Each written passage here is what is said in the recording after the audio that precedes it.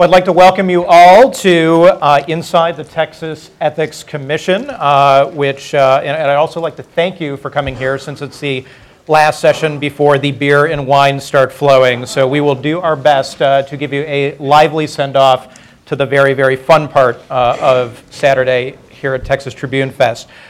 First order of business, if you are going to tweet, and we would invite you to do so, make sure you use the hashtag TTF, as you see up there.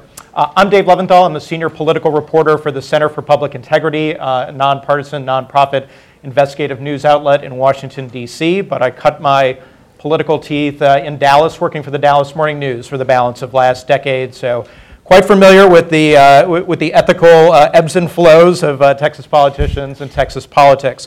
We have a very distinguished panel here today, and since we are talking about the Texas Ethics Commission, who better to talk about it than three Texas Ethics Commissioners. We have farthest to my left here, Jim Clancy, member of the Commission.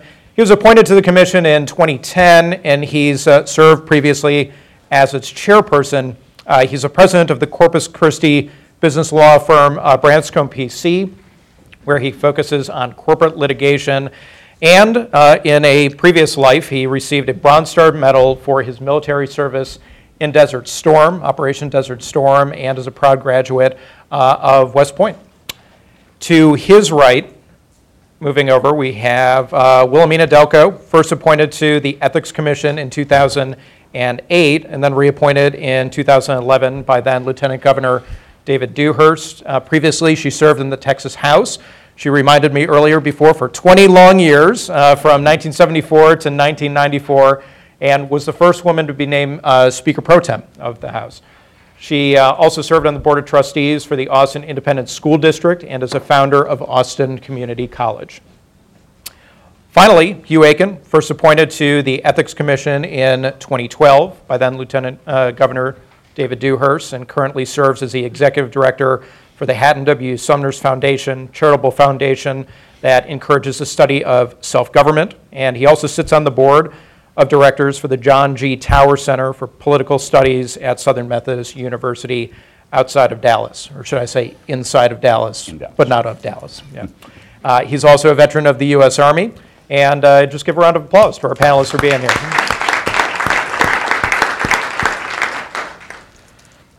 So you've heard some of the criticisms, I'm sure, of the Texas Ethics Commission. You don't have enough power. You could be doing a lot more if you were empowered by the legislature with certain powers above and beyond what you have right now, that you're too weak. And I quote here, quote, an enforcement agency cannot do its job if compliance is wholly voluntary. That was a quote from Mr. Clancy earlier this year to the Texas Tribune. My question, let's start with you, Mr. Clancy, is the commission at this point just simply too weak to do its job that's been set forth to do? And if so, what would you do to change it? You should know that the commission has two functions. One is a policy function to pass rules and issue advisory opinions on specific scenarios. The second function is it investigates sworn complaints. Every resident of Texas can fill out a form that says this official is doing something that's in violation of the election code, the government code, or the bribery statute, and we would like you to investigate. That is a significant right, and one that most states don't give its citizens.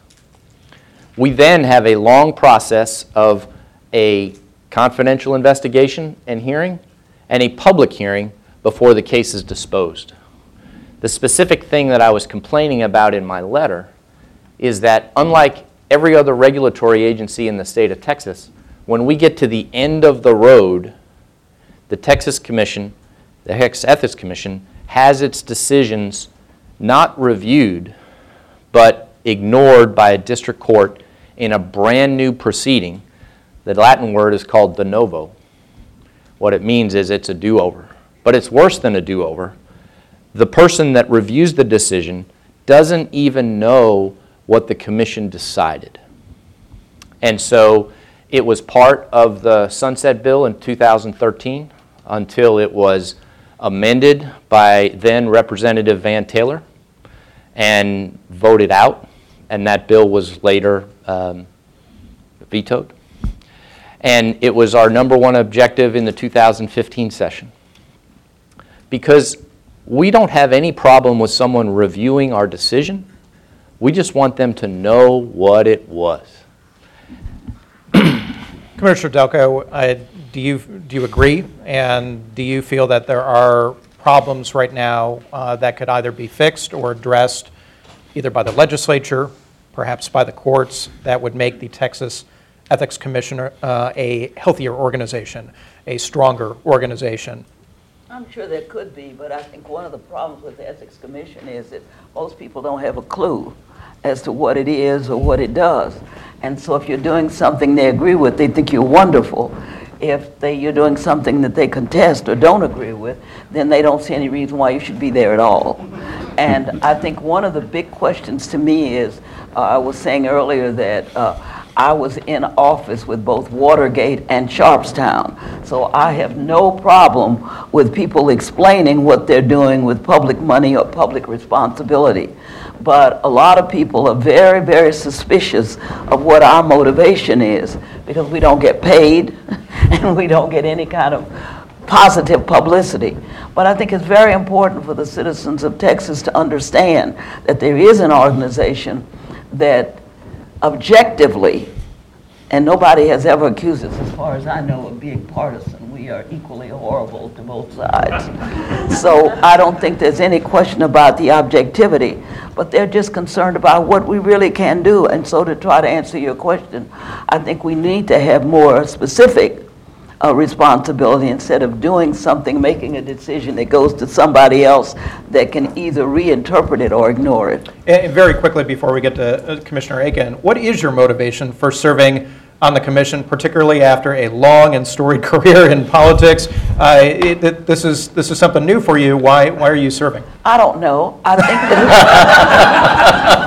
think that it was somebody that I'd worked with that's punishing me for having been in public office. But I really do think it's important for citizens who are not holding public office any longer, but that have been there and seen what the reality of the process is, to be there. And I hope I have a certain amount of credibility and even a reputation for being honest. I hope that's out there. And in that case, people are comfortable. The other thing is that one of the reasons I like being on that Ethics Commission is I cannot endorse candidates. And that's a benefit, because whenever there's an election, I have 2 or 3 people that were my best friends, or I helped raise them or some such, and therefore they're entitled to have me as a resource or sponsor. And I can't do that if I'm on the Ethics Commission. So that's the one positive thing. And I also think that if we didn't exist, we would have to be created. It is important for the state to have an objective group of people looking at some of the concerns of citizens and feeling comfortable that when we make a decision, we're making it fairly objectively. And Commissioner Aiken, do you agree with the premise, first of all, that the commission could be more powerful, and if so, what would be on your wish list for making it a more powerful commission? I completely agree with Jim Clancy's point about the trial de novo appeal process. That is a glaring weakness, and only the legislature can fix that. But I have 2 other more immediate concerns. The first one is, can the lobby law be enforced? And that's going to be a judicial decision, and it's at the Fort Worth Court of Appeals right now. And then, can the commission actually do discovery in the sworn complaint process and have its subpoenas enforced by the courts? That, again, is in the court system right now. And to seize on that issue just for a second, if you get sufficient subpoena power, what does that mean in plain-spoken terms for the process? What that means is, among other things, that we'll be able to get the data we need to evaluate the case before us, number one. Number two, it'll speed the process up. Anybody who reads the political press today knows how long some things have drug out. And a lot of that delay is caused by our inability to properly do discovery. Well, we'll get back to lobbying a little bit later, but oftentimes when you, from state to state or even at the federal level, when we talk about ethics commissions or we talk about election commissions, it is often dealing with a lot of Byzantine issues, I think, for the general public. One thing that everyone in the general public who follows politics at any level does know about, though, is the Citizens United versus Federal Election Commission decision back in 2010, which to a very strong degree changed the way that politics were waged during campaigns and during elections. A lot is written and a lot is talked about at the federal level about that case, but talk a little bit, if you will, and let's start with you, Commissioner Aiken, about how that decision, which the Cliff Notes version is effectively allows corporations or nonprofits, other types of entities to raise and spend unlimited amounts of money, give donations directly to candidates if they will and other outside groups, gave rise to super PACs. How has this affected your work on the Texas Ethics Commission and more broadly politics and campaigns in Texas? Everybody in this room knows the issues we've been grappling with here. Citizens United said certain things about expenditures by corporations and labor unions. And in the political theater surrounding what the Ethics Commission is trying to do to enforce Texas law, what gets lost in the process is that no one talks about everything that the court said, because in Citizens United, previously in Buckley, in subsequent cases that have been rendered in by the First and Second Circuit Courts of Appeal, and they have sustained the constitutional validity of disclosure. We hear people say all the time, we're a 501c4, we're tax exempt, we do not have to disclose our donors to the Internal Revenue Service. That's fine. Their 501c4 tax status is effectively irrelevant as far as Texas law is concerned. The question is whether they're a political committee and become a political committee through the amount of spending they do. And this is also speaking somewhat to the issue commonly known as dark money. Correct. And dark money being money that's given to a nonprofit organization that in turn does engage in politics but is not disclosing the root source of the funds being used to engage in the political process in an election sphere. Would that be a fair definition? Absolutely fair. And in Texas, and Jim can talk more eloquently about this than I can, and I think it was probably the first thing I heard him say when I joined the commission at a public meeting, and he talked about how we have no contribution or spending limits here. Texas, it might be more appropriate to call the Texas Ethics Commission the Texas Disclosure Commission, because that is the only vehicle we have to provide the public with the information that they need to make informed decisions when they go to the ballot box. In fact, Commissioner Clancy, I believe you said earlier this year that disclosure is the only protection that the public has. What did you mean by that, and how does that interface with the notion of dark money, which is an issue that the Commission just this month has grappled with again, and the broader issue of making sure that the public has transparent information about the way that campaigns are being waged? Let me start with the basics. Free speech is free. Paid speech has some regulations to it. Okay? Anyone can say anything, email anybody, call anybody on the phone, tell them what they want to say, and we have nothing to do with it. Okay? But for many, many years, there's been a concern that a person who contributes to a candidate and how the candidate spends its money has a valuable public interest. There's all sorts of speech that's even paid that is not regulated by us. If you contribute $50 or less, no regulation.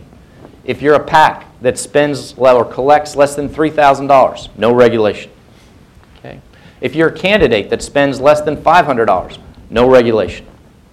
But once you rise to a level that the legislature has determined the public has a right to know who is contributing to your candidacy and how you spend your money, well, then you fall into our regulatory scheme.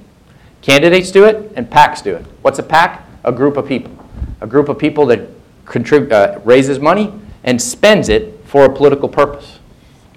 The whole thing that has come about with the dark money issue is that there are groups of people who want to raise money and permissibly spend it, but not disclose their donors.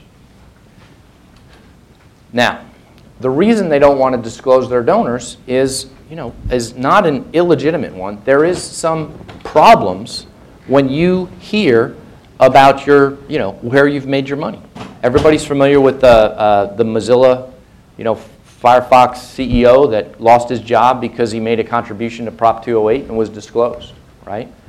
And there is a concern that, your employers and your people who are interviewing, can you go look up your donation records on our database and know right away who you've donated to? And so there are groups that are concerned that their donors are going to be disclosed. And the question is, are they political or are they not political? And the example that I like to use, the simplest example, is you have a group. They're in favor of saving the whales, right? And so they find out people that want to save whales. And they buy a mailing list. And they tell everybody, save the whales, save the whales. And then they come out later and they do a fundraiser for saving the whales because they're going to save the whales, and saving the whales is very important. And then finally they have legislative priorities for the next session involving saving the whales. And then the very last thing they do, 30 days before the election, is they send out a mail out or a Google click ad or television advertising that says, candidate Jim Clancy wants to save the whales. Okay? And the question is that group really in the saving the whale business, or are they in the business of getting Jim Clancy elected? And so that's the distinction in dark money. At the federal level, it is a huge problem. Why is it a huge problem? Because at the federal level, you have caps.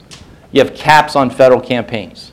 And there is a good reason why you want to give to save the whales instead of Congressman so-and-so, because you can write a check for $25,000 and not $2,300. In Texas, the only reason why you want to give to save the whales until candidate Jim Clancy is because you can do it in secret if they're not a PAC. Now, Commissioner Delco, some people have suggested that the 30-day period in the Commission's decision about the 30-day period that Commissioner Clancy had just described exceeds the boundaries of the Commission's authority, that it doesn't properly represent the philosophy of the legislature or the law that was passed. Do you agree with that? Or is that something that, as far as you're concerned, is just simply off the mark? Well, I think that the philosophy of the legislature is determined every session, that there is no consistent history of saying we're going to do this in spite of this, or this is something that the law requires us to do. Therefore, the flexibility is where all the PACs come in, people who come in to influence or interpret for you or reward you in a real sense for making decision X instead of decision Y. So I think one of the problems the Ethics Commission has is sometimes the interpretation of what the intent of the legislature is. And that's why I'm glad we're surrounded by lawyers.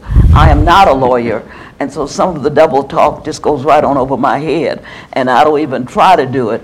But I think it's very important for the public to have some comfort in what the PACs are doing and what the dark money is for. That's where the whole issue came from. I honestly believe that the public has a right to know. So, well, talking about history, take that back to the beginning. A case could be made, and some conservative and libertarians have made this very case, that anonymous speech is central to us as a people, as us as a country, that pamphlets made by anonymous people at the beginning of our nation were essential to being able to distribute political speech, that papers that were written by authors who we never knew have become seminal works in the country. How does that work in modern day? Is that just an illegitimate argument as far as you're concerned when it comes to the current day anonymous speech, dark money issue? I think you have to talk to the lawyers. To me, it's dishonest. But you don't have to be a lawyer necessarily to have a feeling about it. Well, you how can do you have all a feel feeling about it, but I Could think you- it's more than just having a feeling. My sense is that you have to be able to do something about it. And I think that these people hire whole staffs of attorneys for the sole purpose of making one word make a whole difference in the interpretation of an issue. And that's why we have to have lawyers on the Ethics Commission, because they can either interpret the word or create another word that counters that word. It's fascinating to watch. Dave, I'm all in favor of anonymous contributions if nobody knows who made the contribution. Somebody's going to. If nobody knows who made the contribution, then the candidate's not beholden to anybody. Don't you understand that's the problem? It's not the protection, it's the access. Okay? If you all make a contribution for $18.36, you're going to get a little feel-good and the guarantee that you're now on the mailing list. If you make a contribution for $250, you're going to get an invitation to the next fundraiser in your local area. But there's a number that's higher than that that gets you that person's cell phone, that gets you that candidate's meeting in person about the issue that matters to you. And the question that I have is, isn't that what every citizen who voted for that candidate wants? Why should that contribution be the price to access? In Texas, it's legal. Disclose it. I know you're champing at the bit to weigh in here, but is there some sort of corrosive effect when you have anonymous contributions, particularly at a high level to an organization that just simply has a lot of power to perhaps change people's mind or communicate a message at the very least? I certainly believe so. I am, and this isn't an attitude I've developed since I've been on the Ethics Commission, but I have always been a disclosure person. I don't care if the Koch brothers and George Soros pour $500 million each into an election and spread it all over all sorts of candidates. What is important is that the public knows which candidates got their money and which candidates may be influenced by that amount of money. If you don't know who's funding these people in this political world, I don't believe you can make an informed decision when you go to the ballot box. See, if we were having this conversation in Washington, D.C., people might be looking at you like you have three heads, because Democrats and Republicans just simply cannot agree, Let at me least talk even about in principle, on that issue. So why are things different in Texas, number one, and is it to the issue that you've brought up, which is that there are no contribution limits. People can spend as much as they want to. Entities can take in as much as they want to. Very different from the federal level, where there are strict donation limits in place for hard money going at least directly to candidates.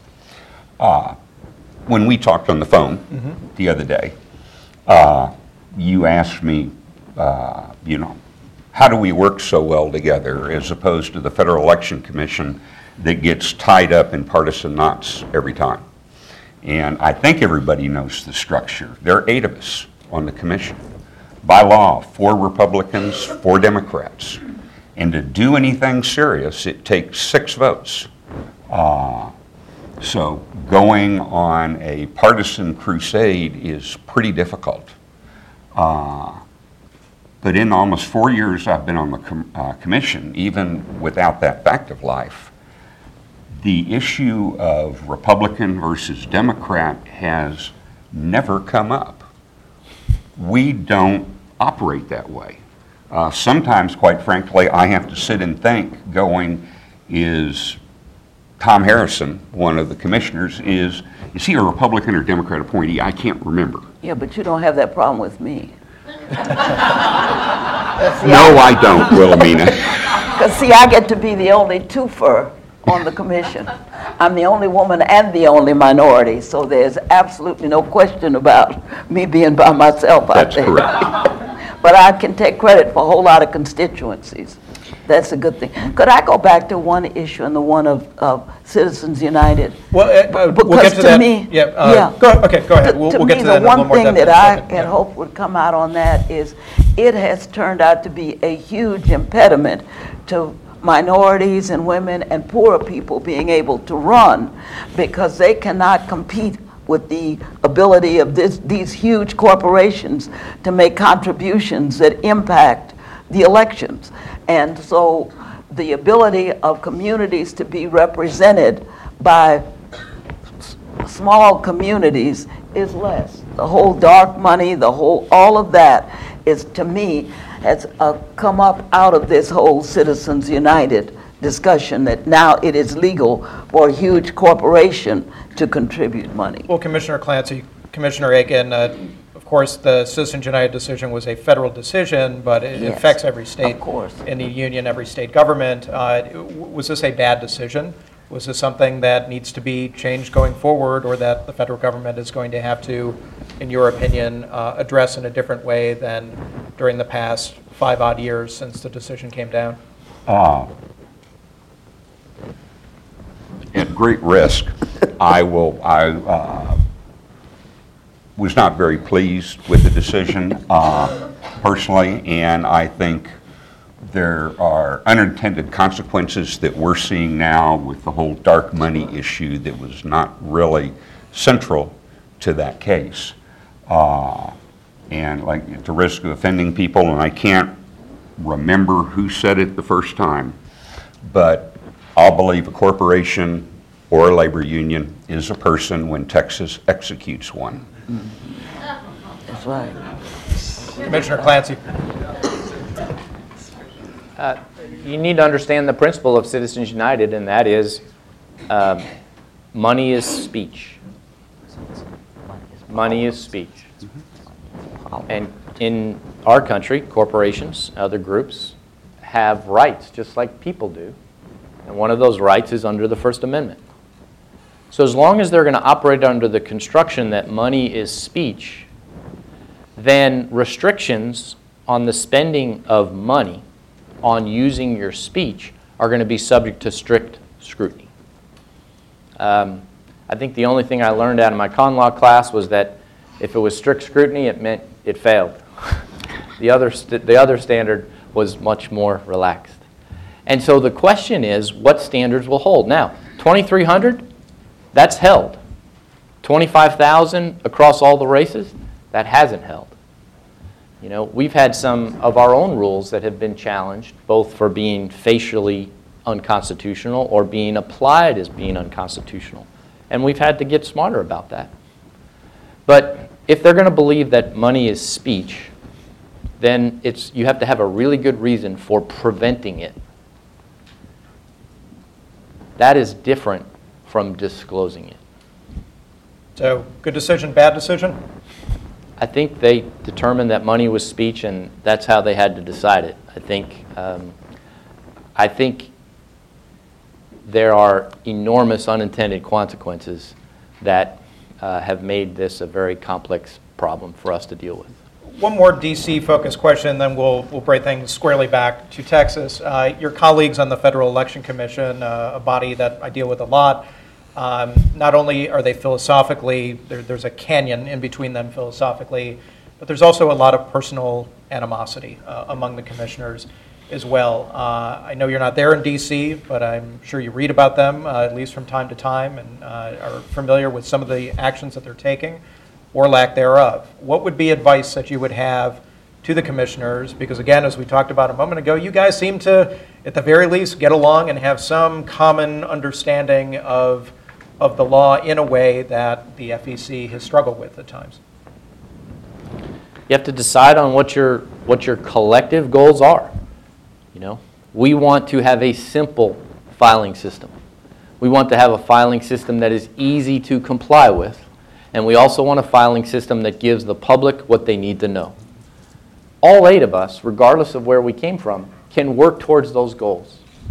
And in our rules and in the decisions we make, we get there. The problem that the federal agency has is they want to talk about whether this specific decision at this very moment is right or wrong. And it's a 3-3 all the time because they're coming from their positions and not what the goals of their agency should be. Can't we agree it should be simple? Can't we agree it should be easy to comply with? Can't we agree it should tell you what you need to know? Why can't they do that? Commissioner Aiken.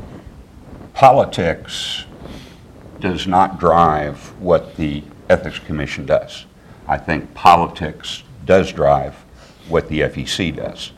And so long as it does, you're going to be stuck with 3-3 decisions forever. How do we fix Washington, Commissioner? Can we just get a boat and put them all out to sea? That's the only thing I know to do. But I think one of the serious questions is that we try to discuss is the validity of access and accountability. And I don't think that crosses party lines or any of those lines. And my concern is that we ought to make it easy for everybody to feel comfortable running. Some of the laws you say, well, it's too expensive or it's too complicated. And therefore, people from my community or my ethnicity or my financial status cannot run. I think one of our responsibilities is to let people know this is an open process and that the accountability is equal across. And that's why there's such a discussion on the dark money, that people aren't comfortable with what they see on the surface, and they're trying to implicate us in that, and we're not in that. To me, our issue has to be accountability, affordability, and access to the political system. And is there anything specifically going forward that you would like to see done in order to undergird the points that you've just made about accessibility, transparency, and disclosure? Either at the commission or the legislative level? I'm not sure that I can think of anything specifically because it's pretty general. What works in one area doesn't work in another area. And I think one of the concerns that I have is that when people get ready to run for office, there's some way for them to be informed about all the things they have to account for, especially in terms of the Ethics Commission. And so we try to get out and have workshops and conferences and our reporting system and our staff and all those people accessible, because I want to encourage people to run for public office, not discourage them. And when you get to talking about big finance and all of these big complicated issues, it's discouraging to somebody who just wants to get up there and tell the city council, you need to do a better job of paving my street. Or you want to tell the legislature, you're ignoring my whole area. And please, one of these days, get somebody accountable for redistricting so all of us have an equal voice in representation. Commissioner Aiken, as it stands right now, does the Ethics Commission have an effective disclosure regime for that which must be disclosed? We're not necessarily talking about dark money, which is not necessarily disclosed. What's good? If you go to the Texas Ethics Commission's website as just a general member of the public, what would you like to see improved? Well, what everyone will be able to see soon, thanks to the $3 million given us by the legislature, is a new electronic filing system that is going to minimize errors that are made, innocent errors that are made by filers all the time. Think of TurboTax and how it tries to keep you from doing stupid things. That is the goal of this system, so it makes compliance easier. It increases accuracy. We see people all the time who have huge problems dealing with the regulatory scheme created by the legislature. And the commission works very hard to honor its mandate from the legislature to increase participation, decrease costs. We're partially about getting people into the process. And this new system is going to help in some cases. And people that you know who wouldn't want to sit down and try and deal with all of the campaign finance filing forms you have to do in your race for state representative. It's going to be a lot easier for them to do it in the next election cycle because of this simple system. Well, Commissioner Clancy, offline, we were talking about some, I guess you could call them exotic types of arrangements, financial arrangements that campaigns have with contractors. And one of them, like to call a campaign in a box, where a campaign will go out, they will hire a consultant, they'll write a check for a certain dollar amount, and that consultant goes off and does, well, who knows what. It might be television ads, it might be grassroots work, it could be anything. But the public doesn't get to see exactly what's going on because apparently there's no reason for them to itemize all the different things that's going on within that campaign. Bottom line, should that change? And is that something that you are going to look at or something like it to amend going forward, to change going forward? It's something we're looking at. It's a problem. It's not easy to fix it with the legislation that we currently have. We're trying to figure out how to make it simple, fair, and disclose what needs to be disclosed. Well, the legislature, if I'm correct, had about 24 ethics-related or disclosure-related bills that ultimately were not passed in the last session. And please correct me if my math there is wrong.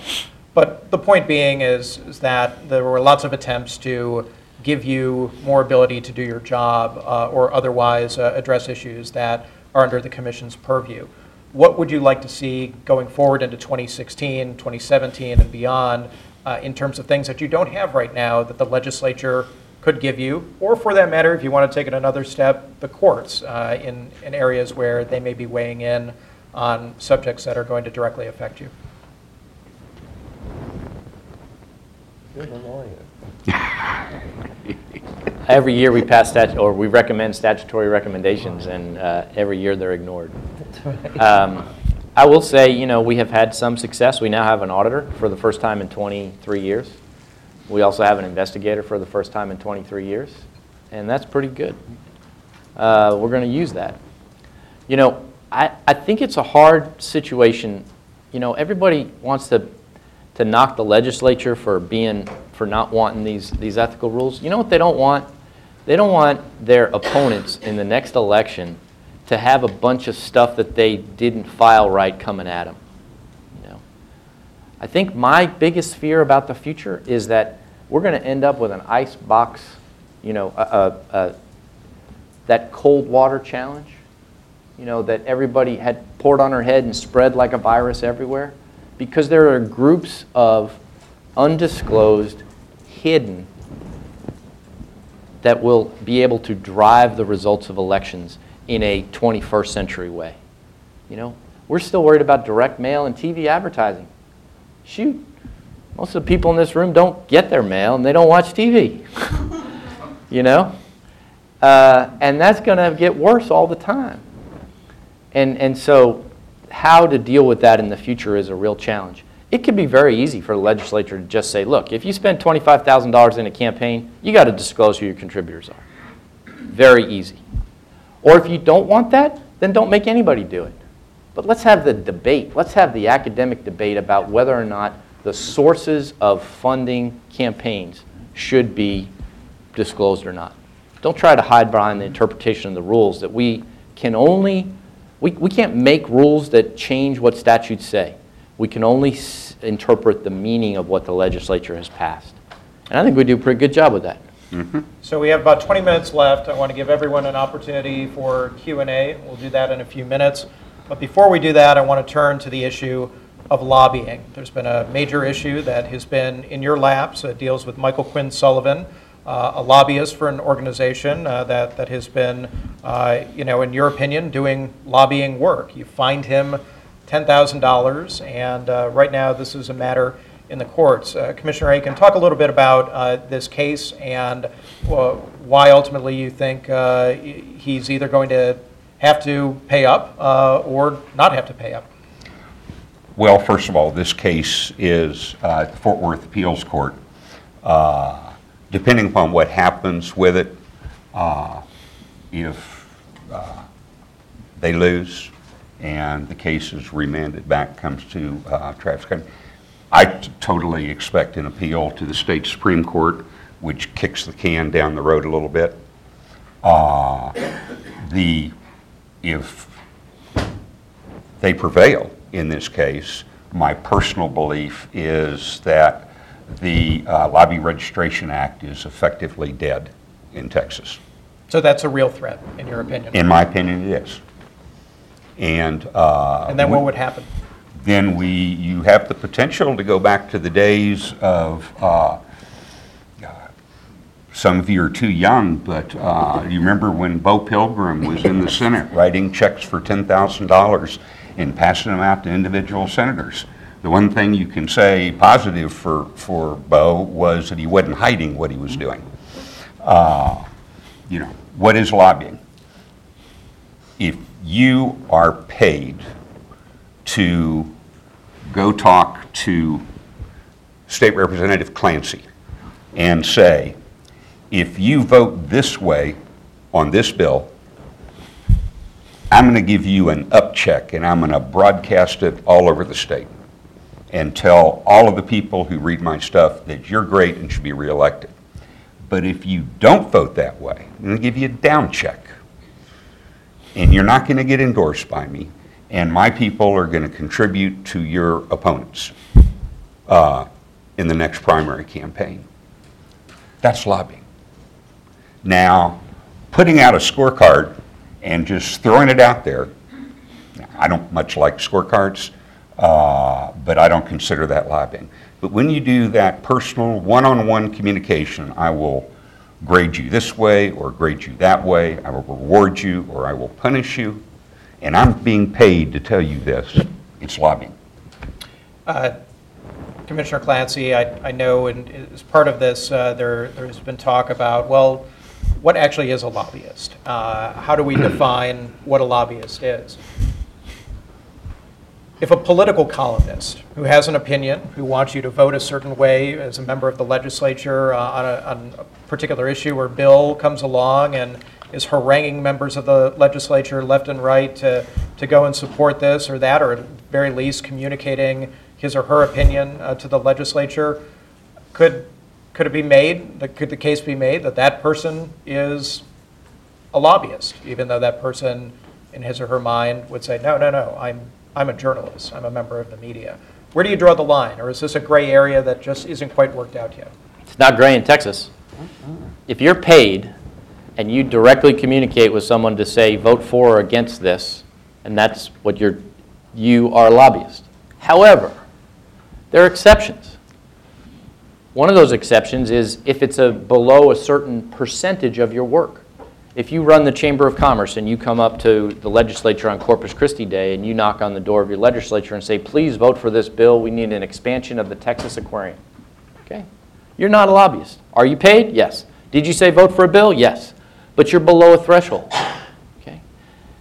The other exception we have is for the media. But as it's currently defined, the media exception only applies if you have a circulation and people buy your magazine. That's what it does. So you can publish all the ads you want in these general circulation, and you can have everybody come to your website. But if you start getting paid to directly communicate with legislatures, dear Representative Clancy, right? Then you've got to be part, or the only way the media exception applies is if you have a circulation that you pay for. Let me just say about the Michael Quinn Sullivan lobby case, because I had the privilege of presiding over that. Mr. Sullivan had every opportunity to testify and provide the commission with evidence that he fell under one of those two exceptions. And he refused. And he refused because the objective of his group is to end disclosure in Texas, to end disclosure of direct expenditure entities, and to end the requirement for lobbyists like him to register. And we're going to fight that. A question to all three panelists. Should registered lobbyists in the state of Texas also, and this is not done right now to my understanding, also have to notify publicly or disclose publicly who they meet with or meetings that they have with elected officials or members of the legislature? Basically, just money. We did a study 2 years ago, and it determined that lobbyists report a lot of stuff, okay? Of all the food and entertainment that they report, only 5% of it is directly linked to a specific member of the legislature. 5%, okay? We allow lobbyists to give their members of the legislature $250 gifts. I can't give my legislator a $250 gift as a constituent. So that is a real problem, and it's one that we should fix with something like the wine and dine bill and preventing ticket splitting.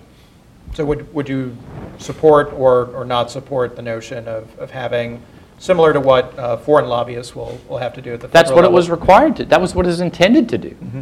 They're just carved out a couple of exceptions that said, well, if you had enough credit cards on the bill so that it was below the $100 threshold, then you didn't have to report it. And then lawmakers understandably said, I don't want to know anybody to know that I'm meeting with lobbyists, so they wouldn't go if there wasn't going to be some way for it not to be disclosed. Commissioner Delco, Commissioner Aiken, would you like to see lobbyists and lawmakers disclose their meetings? I think it's, if you're talking about putting every lobbyist calendar online, no. It's about money in my mind. That's the one thing that you can quantify, and asking to publish the calendar is seems to me to be a little bit of an overreach. Commissioner Delco? I don't have any problem with lobbyists reporting money. I think that, for example, when I was in the legislature and I'd go to one of the restaurants close by, and when I got ready to leave, the waitress would tell me, your bill has already been paid.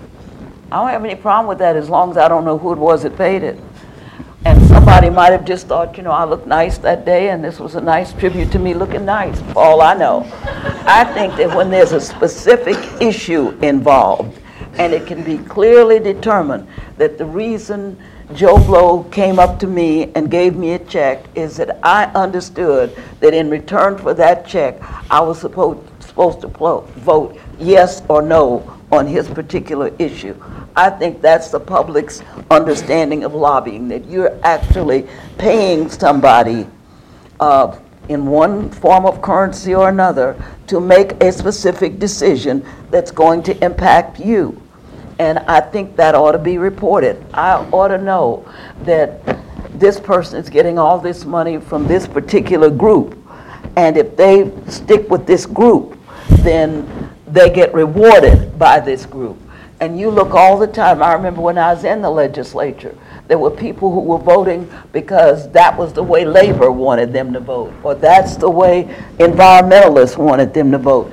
So as long as you can tie it into something like that, I think the public has a right to know. And if my legislator, the person I voted for, is doing something that I disagreed with, my prerogative is next time not to vote for him or to get out there and get somebody else to run against them. But I think the public has a right to know if some outside force is influencing the public decisions that you make. Well, let's get to audience questions. Do we have a microphone? Or we have a microphone right there. Great. I would just simply ask, we got about 10 minutes left. Please keep your questions succinct, respectful, no sermons, just questions. And please feel free to line up at either of the mics. Yeah. Where's the line here? I'm Cindy Weatherby, and I guess I'm here today probably representing the League of Women Voters in this question. First of all, I want to thank each and every one of you for serving on this commission. I know it's a pretty thankless task, and we really appreciate your service. And Ms. Delco, you're not just a twofer, you're a one-of-a-kind leader that we are so privileged to have serving our region and our state. My question is, to achieve some of these changes that you'd like to have made, what can we as individuals or organizations do to provide you assistance? you need to come up with a League of Women Voters ethical standards. And those ethical standards have to have a list of things that a significant minority of the members of the legislature will agree to. You know, one, I will not meet with a lobbyist without disclosing it. Two, I will not accept gifts from lobbyists. Three, I will disclose all the sources of contributions to my campaign, whether they be direct or through another entity. Four, I'll disclose my business interests and any governmental contracts that I'm involved with. And then make that group sign that pledge, the League of Women Voters Ethical Office Holder Pledge, and allow the good members of government to sign on for being more accountable than the law requires. And let them shine the light on the people that want to hide behind those gaps that we have in the law. I was a very active member at one time of the League of Women Voters, and I highly respect what they do. And I think it's very important for an objective group to translate to the general public what some of the issues are, because some of them are camouflaged and you really don't realize what you've supported or what you have been put down for supporting when you really didn't understand what the issue was. So when we have groups like the League that follow campaigns, and not only follow campaigns but issue recommendations, that's lobbying. But the reality is it is based on a commitment that is clearly defined, and you have presented the issue to a diversity of people, and it's up to them to respond, and you report their response. I think that's important, because a lot of people go to vote and they know they want to vote for Joe Blow. There are 45 other names on that ballot, and they don't have a clue as to who anybody else is, and they're just voting. And very often groups like the League help people understand that this is the issue and this person is for it and this person is against it. Then you have the ability to decide whether, based on that information, you're for it or against it. So information is important from a respected source. So I have no problem with lobbyists. I just want to know that I don't want them to be for the issue today and against it tomorrow. Commissioner Aiken, before you weigh in, if you do have a question, just line up at the mic right now. We got about 6-7 minutes left. Please don't be shy. And, yep. It goes beyond just what the League of Women Voters can do. It's all about everyone's civic responsibility to pay attention, to not be swayed by unreasonable political drama that is often not based on the truth. But maybe the most important thing everyone can do, whether you're a Republican or a Democrat, is participate. And I mean participate in the primary, but even more importantly, participate in the runoff primary. You look at the statistics on primary participation, and Texas, of course, has gotten to the point where, at least in the Republican Party, the primary is the action, and in certain parts of the state, that's the election for the Democrat Party as well. And the drop-off between the first primary and the runoff is so dramatic. Someone thinks, I won this election in this runoff.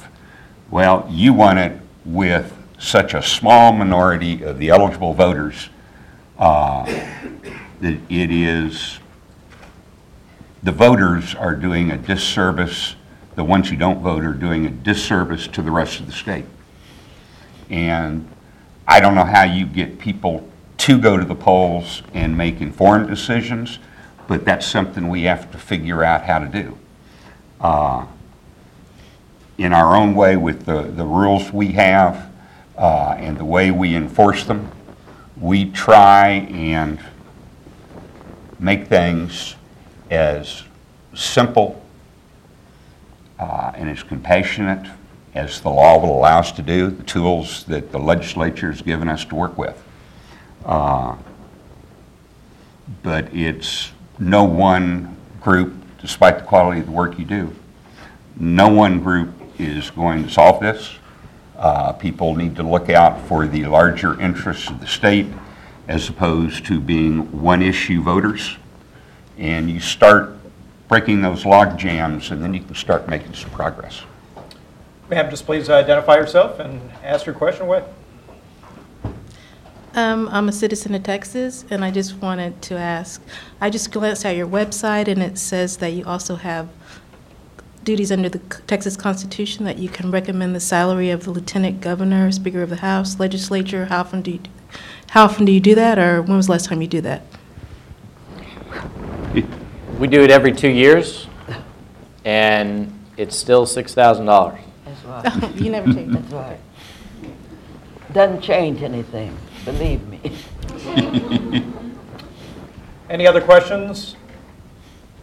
Commissioner Clancy, if you want to take an opportunity to show a couple of slides to underscore a point. I just want to give you all a little lesson in one of the issues we go to, and it's the last 2 slides. Do the second one from the last. We also have the privilege of commissioners of now getting sued on a regular basis for violating constitutional rights of others. And one of the ways we try to solve those problems is, to the extent that something is constitutionally unclear, we try to make it clear. And then it's always not necessarily clear whether or not, when it gets reported, what in fact we've done. Okay? We were sued by a very important group known as the Lake Travis Citizens Council. Anybody heard of it before? No, we haven't heard about it before either. It was formed to buy 5 Facebook ads and then sue us for violating their constitutional rights by saying that our definition of political advertising was unclear in our state statutes. So we passed a rule. And I will recommend to you, the best description ever of this was found back in that Aaron Sorkin series called West Wing, when the chief of staff and his assistant were trying to understand the difference between hard money and soft money. And back in those regimes, before McCain-Feingold, in order to use hard money, you could only use hard money when you had magic words. That's the objective standard that they tried to do. So they would say vote for, vote against, elect, don't elect. But you could have a picture of the candidate. You could have the ominous Darth Vader music.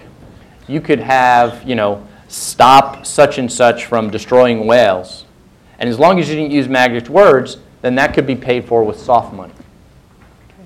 Well, they challenged that statute that we have now. And so I wanted to show you the four ads. Go to the first one. Lake Travis Citizens Council, your opinion matters. Take a minute and let us know what issues are important to you in Lake Travis.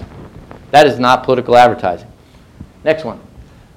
Lake Travis Citizens Council, the more Texans know about water resources, the more likely they are to conserve. That's not political advertising. Then you go to let's go to the bottom one. Support Lakeway Proposition 1. A vote for Proposition 1 supports better recreation facilities for all Lakeway children. That's political advertising. One of the tests is that it has that magic word, support. And so to have a common sense solution to dealing with this other ad, Lake Travis Citizens Council vote today. Do you know there is a proposition on the ballot to lengthen terms of your local officials, ? We passed a rule. And the rule said, in light of all the facts and circumstances within 30 days of election, if that ad is capable of no other reasonable interpretation, then it's political advertising. Well, that ad doesn't even say which way to vote. It just says go vote.